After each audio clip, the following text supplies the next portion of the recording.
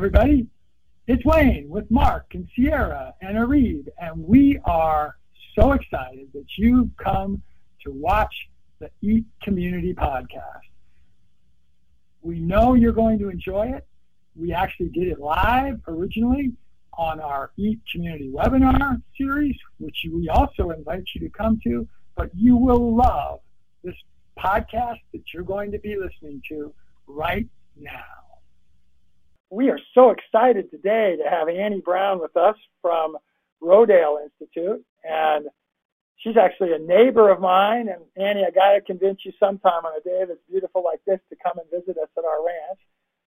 It's not really as nice as the Rodale location is at the Institute in Pennsylvania and anywhere else where you guys have got stuff, but it's pretty cool and it's close. So I would love to. Anyway, we are so excited to have Annie with us, and we're going to do this in sort of an interview format today. So, Mark, why don't you open us up now and start recording, and I'll just kind of give a little bit of logistics instruction for everybody. Yes, we're recording now. All right. Hey, everybody. Just starting again. We have an amazing guest with us, just like, the last 10 or 12 webinars we've had where they've been, Annie, we've been really blessed with cool individuals in a bunch of different ways making an impact. 3 of them completely without us trying, from Los Angeles, one of them doing composting, one of them doing an urban farm, and the third doing plastic recycling. And they probably don't live 3 miles from each other, and 2 of them kind of knew each other, but the other third one didn't at all, and we're getting them all introduced now. So it's kind of cool. But all of our attendees and guests out there, use the question box. Ask a bunch of questions. Annie, do you like to have questions at the end, or should we ask them as we see as they make sense? Every speaker Okay. As you guys come in with questions, Mark's going to be looking at them. Arib's going to be looking at them. I'll be looking at them. So right now we've got myself and Annie on the screen, and then Mark is behind the glass, as we say, helping out. And Arib is actually doing the slide share where he's showing a bunch of different images that I'm sure Annie will tell us more about as we go through. We'll go about an hour, and if you guys have questions, we'll just try to answer them as we move along. So, and would you do us a favor? Put some 1s in the question box if you can hear us and see us, and then just tell us where you're at in the world, and just kind of broadly where you're at, and maybe as you ask us questions or later, we'll be able to interact with you a little more there. So, that said, Annie, beautiful day out here in Colorado, isn't it? It's stunning, absolutely. Absolutely. I can't wait to go for a sunset hike tonight. And I'm going to do the same. And I can hike up 700 feet and feel like I can reach out and grab Long's Peak right behind me. Oh my gosh. Yeah. Amazing. It's about a 15-minute walk, and then it's just there. So, and by the way, everybody, it's getting dark here now at my place, and depending on where Annie's at, because we have mountains just to the west of us, which is where the sun sets. But, 5:45, it'll still be, still light enough. 5:30 for sure. But I played golf until 5:35 Friday, and that was pushing it. So anyway, we're both going to go out and do a little hike. I'm going to just do an interview format with Annie today. So Annie, let's start out with this real broad but simple. Tell us a little bit about your life history till today. Let's say 5 to 7 minutes worth. Oh, okay. So first, let me just introduce myself. I'm Annie Brown. I am the Director of Development at Rodale Institute. And for those of you who don't know Rodale, we're located in Kutztown, Pennsylvania, about an hour outside of Philadelphia. And I have been with Rodale since 2012. So I've been working remotely over 8 years now, and find it easy enough. I go back and forth to the farm maybe 3 or 4 times a year. I usually end up seeing a colleague at least once a month at a conference or a show or, a meeting someplace to connect with potential donors. But before that, I was with the Organic Center, which for those of you who are in the industry might know that they also do research in organic agriculture. And they're more of a think tank. We actually have a farm at Rodale. We have a 333-acre certified organic experiential farm where we conduct the majority of our research. So I was with the Organic Center for a couple of years doing a very similar job, raising money for the organization. And I was based in Boulder. The organization was based in Boulder. And in 2012, they moved back to Washington, D.C. to become part of the Organic Trade Association. And Rodale reached out to me and asked if I could do some work for them, primarily on the West Coast, mainly because they, at the time, didn't have a huge reach. And so I agreed to that. And that's how I got started at Rodale. But before all of that, I took some time off to be a mom and stayed home for a couple of years. But I've always had a passion for food and agriculture. Had started my own pasta business, homemade pasta business in Baltimore when I lived there. Have done a lot of writing about food and agriculture over the years. So this was, and before that, worked in publishing, sales and marketing. So raising money for Rodale is a natural fit for me. I born saleswoman. I love being able to sell people on what we do, and really. I think that you can't be in development in a nonprofit unless you have passion for what you're doing. And Rodale is most certainly changing the world, and we are the global leader in research for regenerative organic agriculture. So that's just a brief background, and I'm based in Boulder, Colorado. So I don't know if I said that, just down the road from Wayne. And by the way, she used a little different word at the very end there from organic. She expanded it to regenerative, and we'll get into that a little bit as we talk. So Rodale Institute was founded by J.J. Rodale, and J.I. Rodale. What's that? J.I. Rodale. J.I. That's right. Yeah. I always look for Irving, I believe. Right. And his son, and I think there was maybe more than one, but one of his sons was Bob. Yep. And Bob was a really good friend with Jonathan Todd, who was a professor at University of New Hampshire. And they became just bosom buddies, and they formed something called the New Alchemy Institute. And Bob died somewhat young, but I don't know whether I asked you when we were sort of prepping for this. Did you ever meet Bob? Was he already dead by the time? Yeah, he died in 91, I believe, in a tragic car accident in Russia. We did. So, I did ask you that. And you did that. And I thought it had to have been in the 90s sometime. Yeah. But anyway, I had a chance to meet Bob. He was sort of father figure, certainly mentor. Jonathan and Bob both were. And then he'd talk about his dad, who is this cool picture we're seeing here now of J.I. And how long did J.I. stay? Did he live a long and fruitful life, or did he die younger also? He didn't live as long as I think he thought he would. He died. I think he died in 80.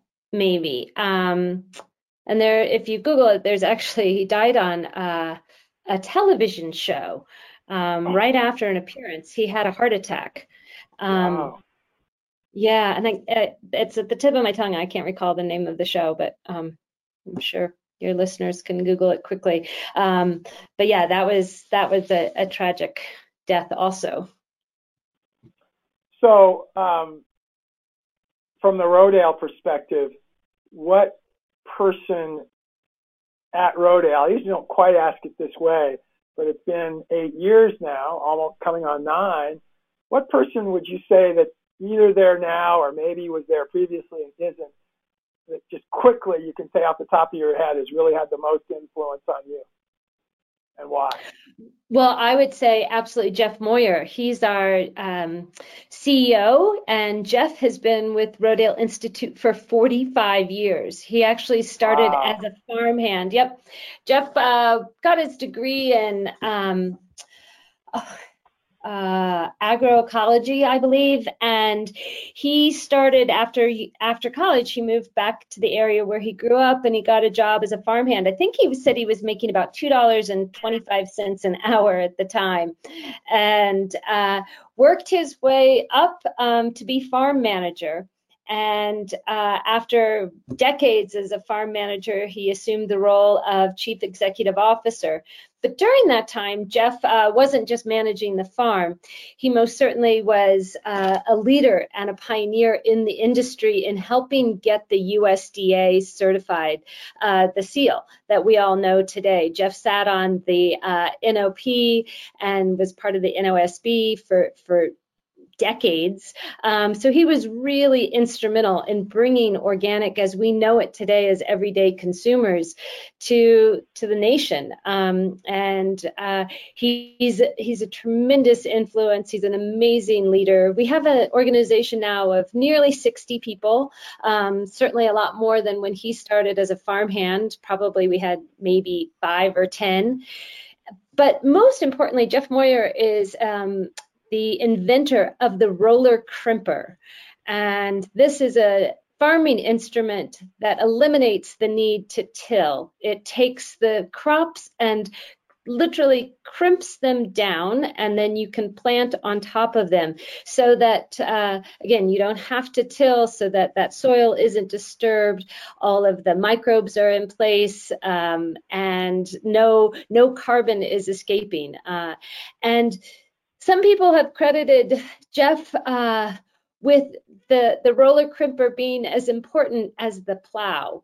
And the invention of the plow, as we know, revolutionized how we eat as human beings. And I think that Jeff's invention of the roller crimper certainly is an absolutely important milestone in human life and agriculture, and most especially, of course, with regenerative organic agriculture. He also wrote a book, I believe it's called No Till, and talks about the importance of not tilling your land. So he would be absolutely the most important influence in my tenure at Rodale, and I believe on the organic industry as we know it today. Chris, we've got. Have you met him?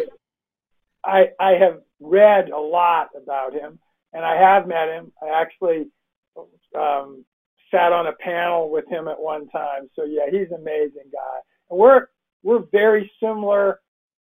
We might be just a couple years apart age-wise, by the way. So yeah, I have, and I didn't know all of that story, and I didn't know that he was I didn't know that he was the developer of the rolling crimper, which, I mean, he doesn't take a lot of credit for that. That is really cool. Yeah. Do a search, Mark, if you would, or Reeve, just do a Google search for rolling crimper so we could show people some. There'll be a bunch of images of it. We'll put that up at some point there.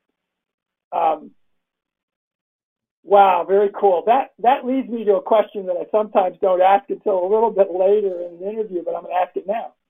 What's a tool that you personally have used, or maybe invented, actually, over the last year, let's say? And it can be an internet tool. It can be a in-the-ground tool. It can be anything that, again, you can think of really quickly and you would recommend to our audience. It's kind of the same passion you just talked about the rolling crimper. Anything? Sometimes people don't have it, by the way, so don't worry about it if you don't. Well, it's funny you should say. I do have something that we all love in Rodale, and we're looking into to give as gifts to some of our major donors. And this is a spoon that's made just up the road from Rodale. They're called Jonathan spoons. They've been covered in places like Oprah is one of her favorite things. But it's a really cool spoon because it has this little little notch here, and you can put it on your pot when you're cooking, when you're not stirring. And it was invented, again, just down the road from Rodale, and all of the wood is from hardwoods around the area. And so these are all handmade, beautiful instruments. They have quite an enormous selection, but the notch is very handy and quite useful. Not as useful maybe as a roller crimper, but certainly handy nonetheless. So by the way, you got to confirm this. I did not prep you on that question at all. You did right? not. No, you didn't. Not at all. Not at all. No, and I ran over this morning to get this for my colleagues, saying we need to make these with the logo and the Rodale insignia on them to give to major donors. So that's what we're doing. You think they'd mind getting more orders? If they wouldn't, Mark, would you try to make sure you get from Annie maybe later next week or something, so we can share with people? And we'll try to get them more orders from our group here. So. Yeah, we'll be ordering a set, and we'll order extras for your viewers if you'd like. And they'll be for sale at our farm store. So Rodale Institute, of course, we have a visitor center and all of the grounds, but we also have a wonderful farm store that have tools available, as well as Jonathan Spoon's great books, a library of Rodale publications, and other wonderful goodies. And we're open to the public 5 days a week. And we always are open 24/7 if anybody is in the area who wants to come over and have a tour.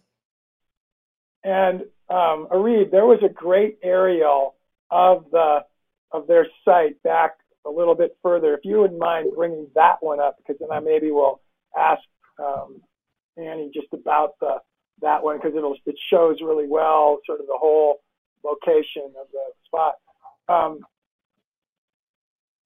Annie, you led into another question that I was going to get to. Great question from Chris, by the way, that I'll ask from our audience, and I want to wait just a little bit. There we go.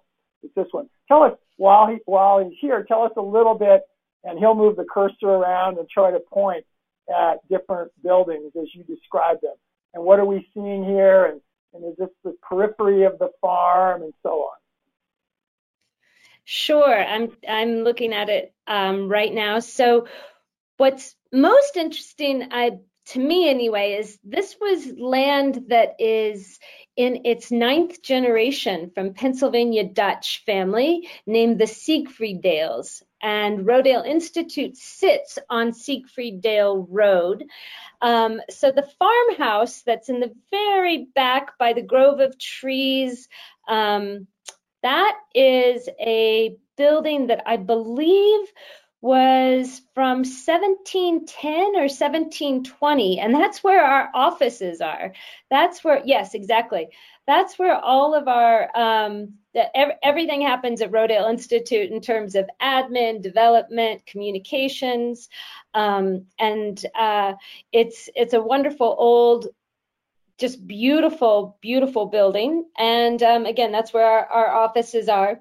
The cluster of white buildings, that's the barn. But if you go back a little to the white buildings behind the farmhouse, there you see those, right? That's where all of our researchers have their labs and their offices. But again, the farm sits on 333 acres, and it's absolutely stunning. And we use almost all of the acres for research, whether or not they're plots that are planted or whether we're just observing the soil and its natural habitat.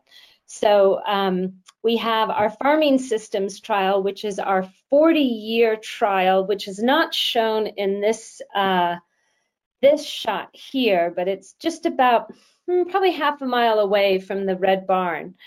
And that is our most important and seminal work at the Institute, where we have been studying the difference between organic versus conventional in side-by-side rows of grain crops. And those crops have shown over the past 40 years that, of course, organic outperforms conventional in times of drought and excessive moisture, uses 30% less energy. Farmers usually make between 3 and 6 times more than their conventional farmers. And probably the most important, there's no difference in yield after the first 5 years of organic farming compared to conventional. So that study, again, has been ongoing for 40 years and is probably our most important and our most prominent work.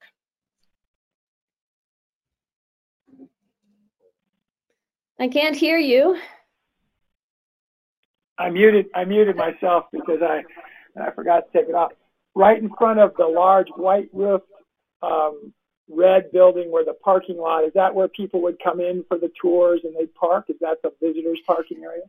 No, that's actually our employee parking lot. Okay. There's another shot. If you are on the website, you can go to the farm store. You can Google, or you can search on the website, and there's a place where you can see the farm store, and we have a theater, and there's a little parking space up there. But okay. And that pond that's right behind your headquarters house, was that there, or did you guys build that, or has that been there through the years? I believe Bob Rodale was behind that pond. I'm not 100% sure if that's correct, but I do believe that Jeff Moyer had some funny stories about the creation of that pond, but unfortunately I don't know much. I believe I have some pictures that I'll send to you that came from Jonathan Todd of a bunch of almost transparent tanks, circular tanks, maybe 10 feet tall, with algae growing in them, really cool bunch of, and then that pond right in the back of them. So it would have been looking back to the pond from where they were working on things. So it wouldn't surprise me if Bob would have been involved in that. Yeah. So switch gears just a little bit to fundraising, and that's what you're directly involved in. How much of your funding comes from donors versus you have a farm store? You know, I'm assuming that most of your funding comes from a donor base and not from revenues from sales of things on farm and such. Yeah, that's absolutely correct. Right now we have a donor base of just about a little over 1,000 individuals. So we have we certainly work most closely with them, developing personal relationships over time. We also receive money from grants that we apply for, whether they're government or from family foundations or large foundations. And then we also do corporate. We have corporate sponsorships, corporate partnerships, and that rounds out the pie. But no, we do not have a revenue generating stream of much significance. So there's small places that we can generate some income. The farm store would be one. We do also have a farmer training program that creates a CSA. The farmers come onto the farm, they learn how to farm, and the produce that they grow, then we sell at a very discounted rate in areas in Allentown and Bethlehem, Pennsylvania, and soon to be in Philadelphia. But primarily the produce they grow, actually, we sell very discounted, but also give double SNAP dollars to those families in need. So that's, again, a small revenue stream for us, but we are hoping, we just launched our organic crop consultancy. So think extension agent, but now it's an organic extension agent. And luckily, the state of Pennsylvania, in their farm bill that they created, they were the first state to have their own individual farm bill. They gave us a grant a couple of years ago to launch a consultancy because they understood that farmers, organic farmers, were revitalizing rural America. And if we could boost and take away some of the hurdles that they have or that they face by providing free consulting services, they would have more success. So they looked around and they realized, oh, well, we have Rodale Institute in our backyard. Why not ask them if they could provide free consulting services to any farmer in the state of Pennsylvania? And they did that, which was an enormous, enormous gift. That funding will end, but for now, we have, I believe we just signed up our 160th farmer to transition to organic. And they, again, are receiving free consulting services.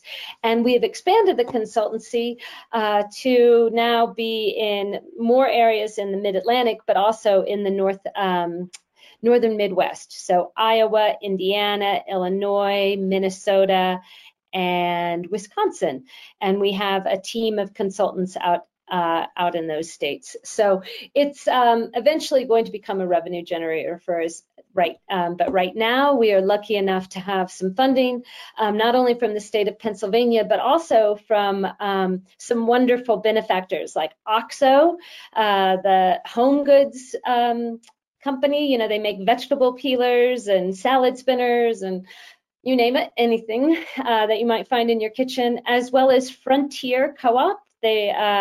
They sell, of course, organic spices, herbs and spices, and they have also helped promote and support the organic crop consultancy in the Midwest. By the way, Reeve's been scrolling through images. Go back up to the rolling crimper, Reeve, and right above it is a more traditional tillage piece of equipment behind a tractor. This right here that's coming up on the left is a rolling crimper. And that would be at the front of a tractor. So that's being pushed. And then at the back of the tractor is where there'd be, amongst other things, seeding occurring. And this is a high till implement up on the top. There's a whole bunch of different kinds of tillage equipment.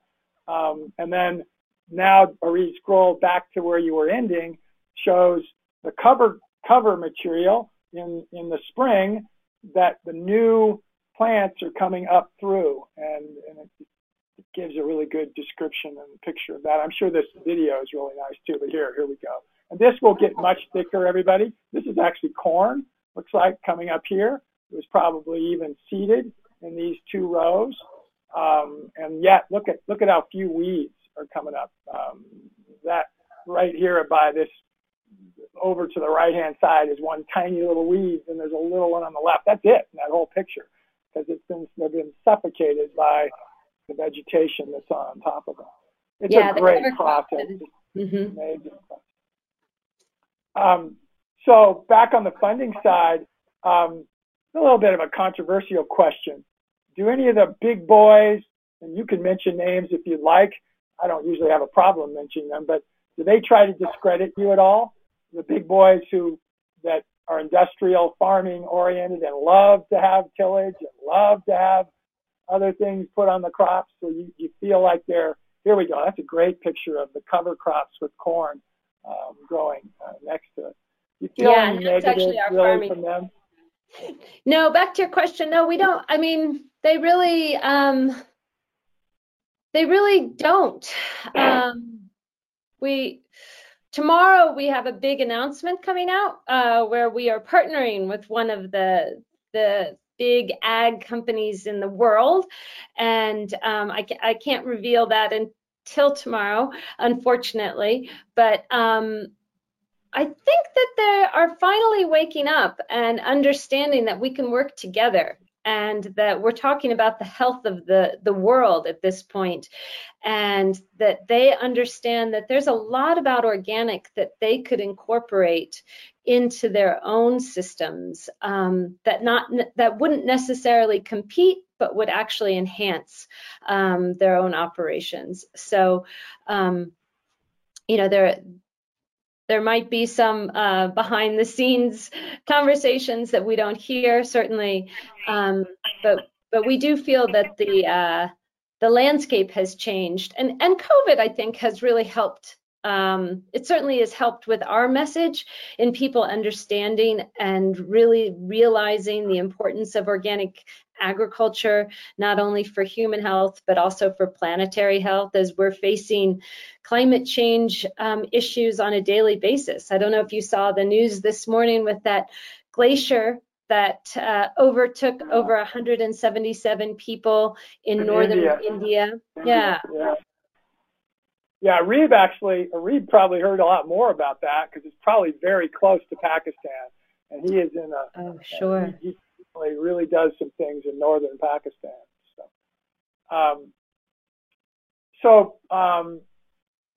On the back on sort of what you do, what goes on day to day at the Institute. What if there were people in our audience that would like to potentially become a laborer there or get involved?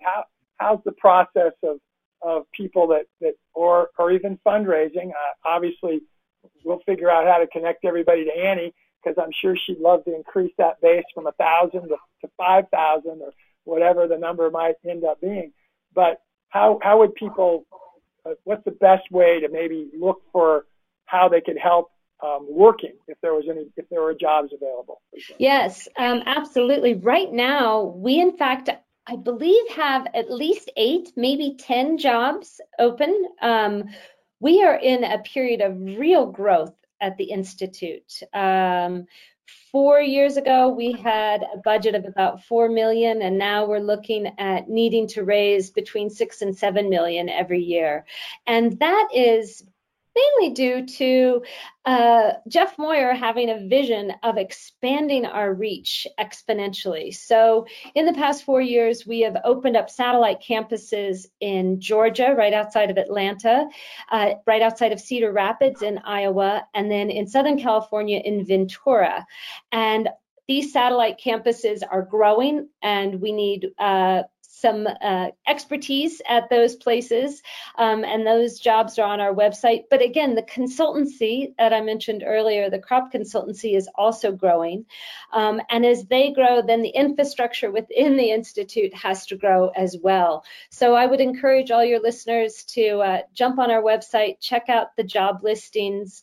If you're in the immediate area, we have lots of opportunities for volunteers, and there's a place on our website to connect with us. Another way to stay connected is simply follow us on all the social channels and sign up for all of our newsletters. Each of the satellite operations has their own newsletter that comes out quarterly. That's a fantastic way just to stay involved, stay connected. What we find a lot is people will connect with us and they may or may not be able to either donate or help or work at the Institute, but they might know someone. And it's really this grassroots word of mouth connection that we find to be incredibly valuable in terms of opening doors for opportunities to expand our reach. So highly recommend just follow what we're doing closely, because we are growing exponentially, and it seems like for the first time that I've worked there, the world is really ready to receive our message and understand the importance of our work.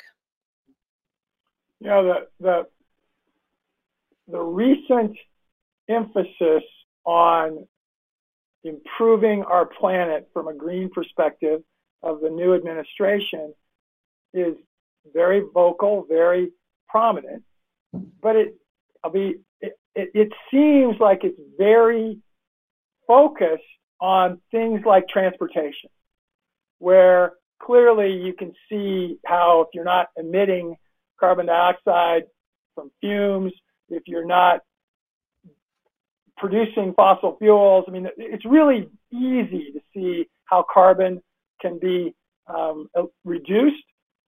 I don't know if we talk about it in agriculture because honestly, I know why. The methods to determine how a no-till field versus a till field that's non-organic is different in its carbon crediting approach. Are you guys focusing much on helping farmers understand how they might be able to reap some benefits from carbon crediting, which is going to happen more and more, by growing things in a much more regenerative fashion. And that's going to segue into me asking you about your view of regenerative farming alongside organic. So. Yes, absolutely. You know, I mean, since Bob really created and coined the term regenerative organic agriculture back in the 80s, that has been our focus. And it's only in recent years that others have started to use and understand regenerative agriculture. And for us, it's always been about soil health and improving the soil year after year to increase that organic matter within, and build the soil over time, not sustain it, but regenerate it. And we talk to our farmers all the time about the methods that they can use to employ to capture the carbon and sequester it. Absolutely. There's no doubt that is always part of our conversation. But it all begins in the soil and the health of the soil. Everybody that's on our audience that's been around knows we're huge fans of Elaine Ingham, and we have Elaine on every 6 months or 8 months or so, and she updates some thoughts about soil. Mark Shepard has done 100 hours worth of teaching here. Oh my gosh. Mark is a huge regenerative farmer. So I think they know it, but it's really cool to hear about an old school entity like Rodale, been around since 1947, everybody, that's now talking common. And Bob was as Annie said, Bob started talking about it, I think you said 80s, but I think it was the early 70s even. And maybe the word didn't become used as much, but he was combining what his dad had started with organic and really combining it into regenerative in the 70s. And one of the things that Bob did is Bob also said, you know what, we should think about high tech as it relates to agriculture also, which is what Moyer did in developing a whole new system for managing the soil with the crimper, by the way. So there's all those things in combination, and it's very cool. Everybody needs to listen or look for press release tomorrow. Do a search tomorrow, Rodale press release for who this new partner is going to be. It'll be on our website, and I'm sure it'll be on LinkedIn and in the news a couple of days after that. It could be in the New York Times tomorrow too, from what I hear. So yeah, big exciting news in terms of moving the needle forward and changing the path that some think the big boys are always on. So we're excited about it. All right, I'm going to ask Chris's question, and there's a little comment with it. So, hi, Annie. This is Chris here from Belize. I am leading a national regenerative agriculture initiative for the country. That's pretty cool, for the country of Belize, and currently a part of legalizing cannabis policy working group. What's your thoughts about cannabis and hemp, which, by the way, cannabis is hemp, Chris? That's another thing I hope we finally get established here in the U.S. Cannabis is you call it marijuana, you call it hemp. It is the same plant. It's just developed. It's a little different, like a dachshund would be different than a Great Dane. They could actually breed each other and produce a little weird circumstance. It'd be a little difficult, but the reality is they're the same species, and people get that screwed up. But anyway, the question is, what's your thoughts on cannabis and hemp integrated into regenerative systems for the tropics? Yes, absolutely. You know, if you go to our website, you'll see that we have done 4 years of hemp trials. And again, looking at how hemp can be used in as a tool in an organic farmer's toolbox for regenerative organic agriculture. And in that being that hemp, we have found, has been incredibly useful in weed suppression and in pest management if it's used in a rotation. So, and then of course that all goes back to creating really great soil. So we are huge proponents of integrating hemp, and as you said, it's in the family of cannabis, and we don't do any trials with cannabis per se, but what we know is that the work that we've done in hemp can translate absolutely to cannabis. Unfortunately, our work is just in the Mid-Atlantic and in the Poconos with hemp. We are starting just this past year. We've done some hemp trials at our Southern California plant, satellite location in Ventura, California. They have some research that they just published. Again, you can find that on our website under the hemp tab. If it's not there, just message me directly and I can get you the latest. But again, they're seeing the same things, that it's an incredible, useful crop within a rotation for organic agriculture. Shouldn't be monocropped because it just leaches, it just strips nitrogen out of the soil. So it definitely has to be in a rotation to be able to maintain that really healthy regenerative system. But yeah, we're huge fans of hemp, and really hoping that other farmers begin to integrate it so that this monocropping can stop. Because it's incredible, and the uses they're finding for hemp more and more. I just read an article this morning about hemp being used in the creation of a battery that would be very similar to a lithium battery at a fraction of the cost. So it just seems like every day there are more and more uses for hemp, and if we can get farmers to integrate it into their systems, I think we'll all be better off. Very cool. Hope that helps. And again, look on our website because we've got quite a bit of work that we've done with hemp. And Chris, I'm not going to speak for Annie, but gosh, maybe down the road you've got the first international sub-location, for Rodale there in Belize. So. Absolutely, and our consulting services are worldwide. In fact, I believe we just enlisted a farmer from Togo most recently. So if you have issues or you would like some information or interested in our consulting services, please reach out. Happy to point you in the right direction. Awesome. We have about 18 minutes left, everybody. We want to be very respectful because we are going to let Annie do that twilight walk because it is still crystal clear and calm here, and we're going to make sure she gets out. And I'll be a little selfish. I'm going to get mine in too, so we're not going to go real late here. But so please let your fingers do some typing and put in some questions because I know you guys have got them, and don't be shy. Give them to us here. One last question before I let you just sort of take us any direction you like. Maybe even have a Reeb go to certain places, go to the LinkedIn page of Reeb or Facebook or whatever else. But one last question for me. This is one that I almost always ask, and it gets such a cool array of answers. It's kind of personal, a little bit on the personal side. Tell us about some event that's happened in your life that at the time, and you can be as vague or as specific as you want, that at the time seemed awful. And you just thought, oh my gosh, I hope I survive this.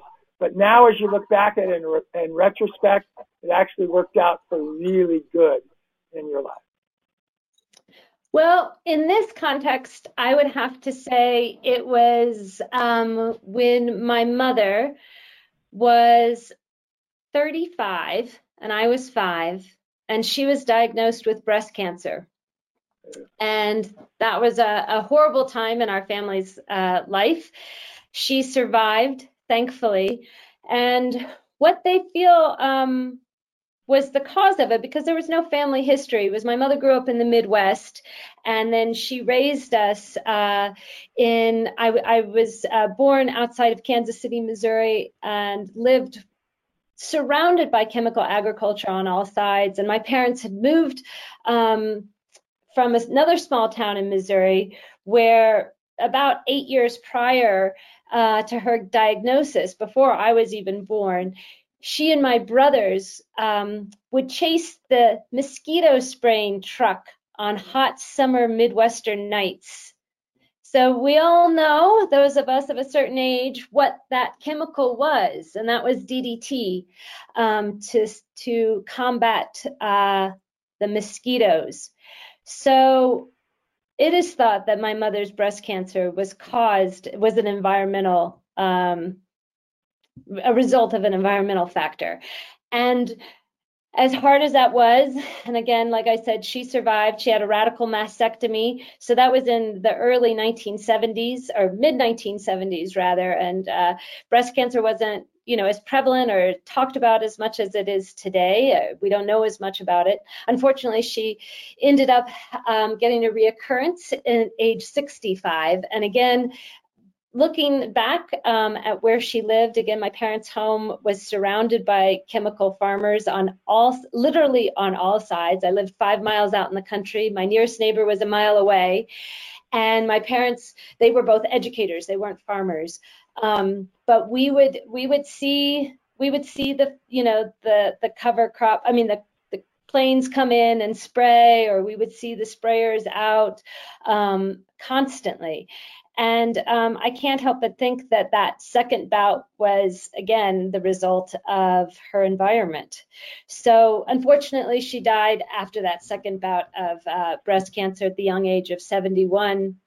And really, for me, that experience has shaped my entire life for health and wellness, and a deep understanding and appreciation for the need to live cleanly and what that means for human and planetary health. And so it was a terrible event in my family's life and in my life, and to lose my mother at what I felt 71 is a young age. But it definitely it changed the path of my life for the better, I believe. And I feel that as a mom of two young women, they're 18 and 22, and they've grown up understanding that story and grown up with a mom who's passionate about organics and their impact on human and planetary health, that they will carry that forward to their families eventually. All right, what a great story. Thank you for that. That's not an easy one, and I was kind of doing the math. But tell me how long ago that was that your mom died. My mom died in 2008. So it's 12 years, and guess what? If you remember, go back to the story here, the Organic Institute that you went to, and so on. You can see everybody how that fits. So you live urban. I wasn't going to ask any more. There are a couple of really great questions from our audience, and we're going to get to those. I just have one more quick one then. How have you changed? You live urban. You must be eating different. What are you doing different day to day to keep yourself and those two amazing young children, young adults now, in a better way? Well, since COVID, obviously we're all cooking more. My husband he represents Black Cat Farm, Eric Skoken's farm here in Boulder, and his restaurants. And we've been a member of their CSA for years. We've pretty much shifted to a fairly predominantly plant-based diet, which I feel like has changed our health for the better. And also since COVID, we gave up the gym.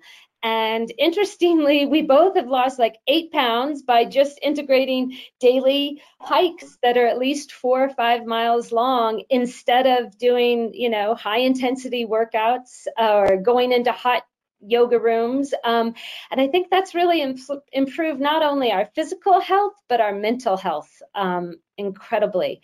So the integration again of more plants in our diet and daily hikes has boosted all of our health.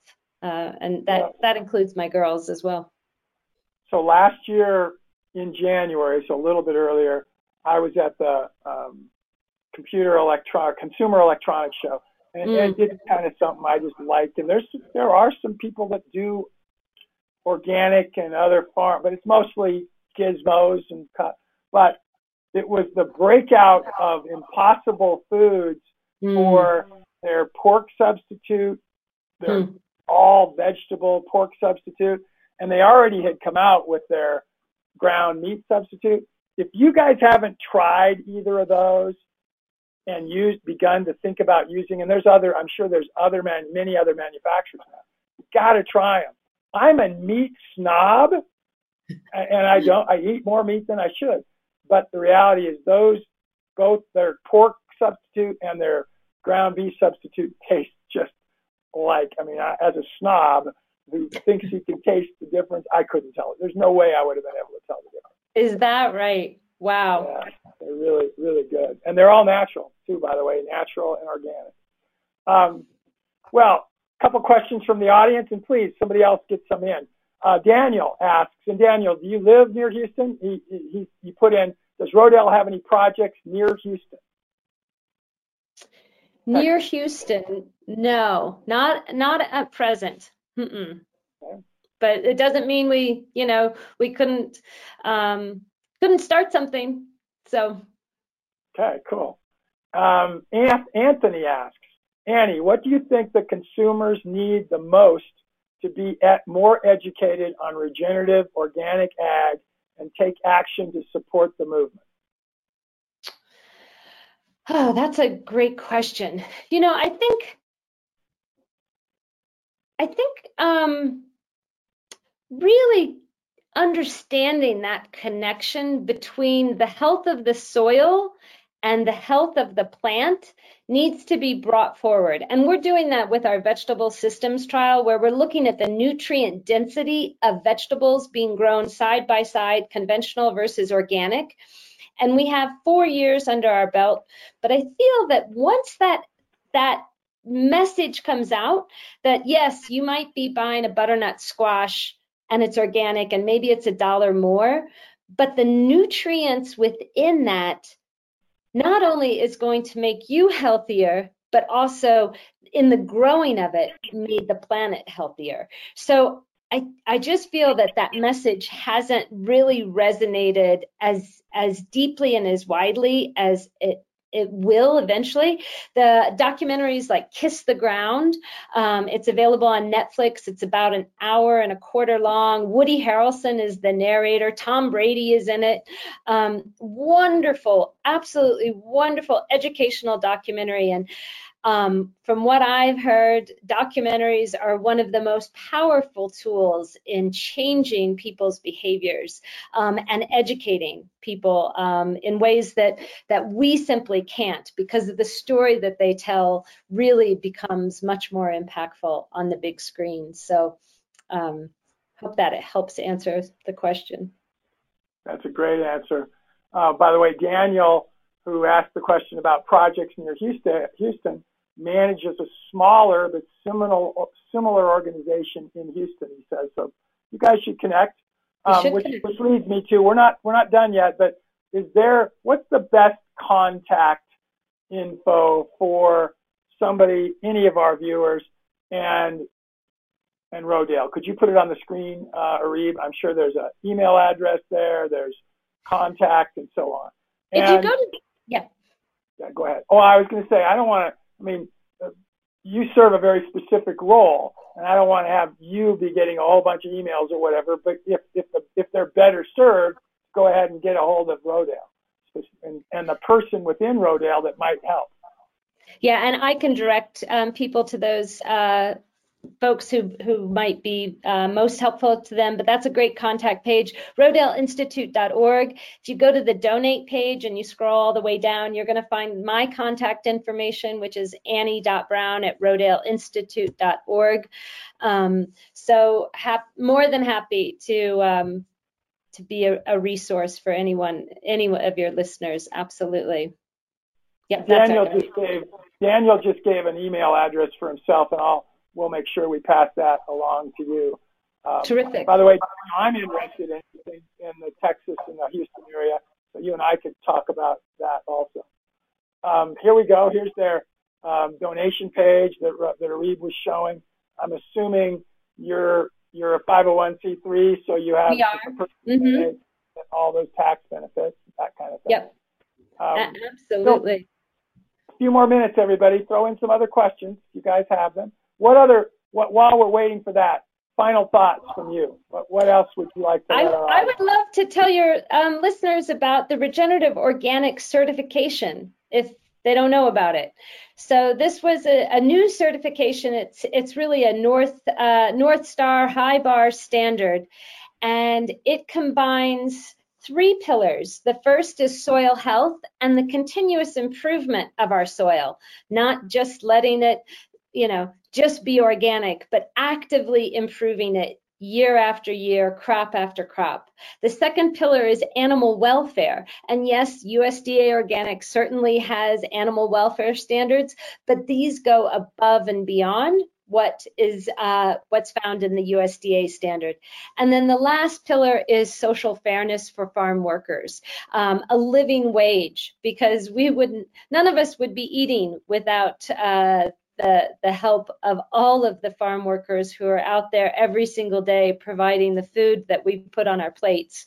So this high bar standard, again, it's called the Regenerative Organic Certification. And we came together with some corporate partners, Patagonia, Dr. Bronner's, David Vetter, a farmer who's in Nebraska who you might know. Another great documentary, by the way, A Vetter World, a closed loop system of farming. And, it's not very big yet, but it's poised to be huge. And their website is regenorganic.org. And there are a few products out there. Lotus Foods, a wonderful rice company.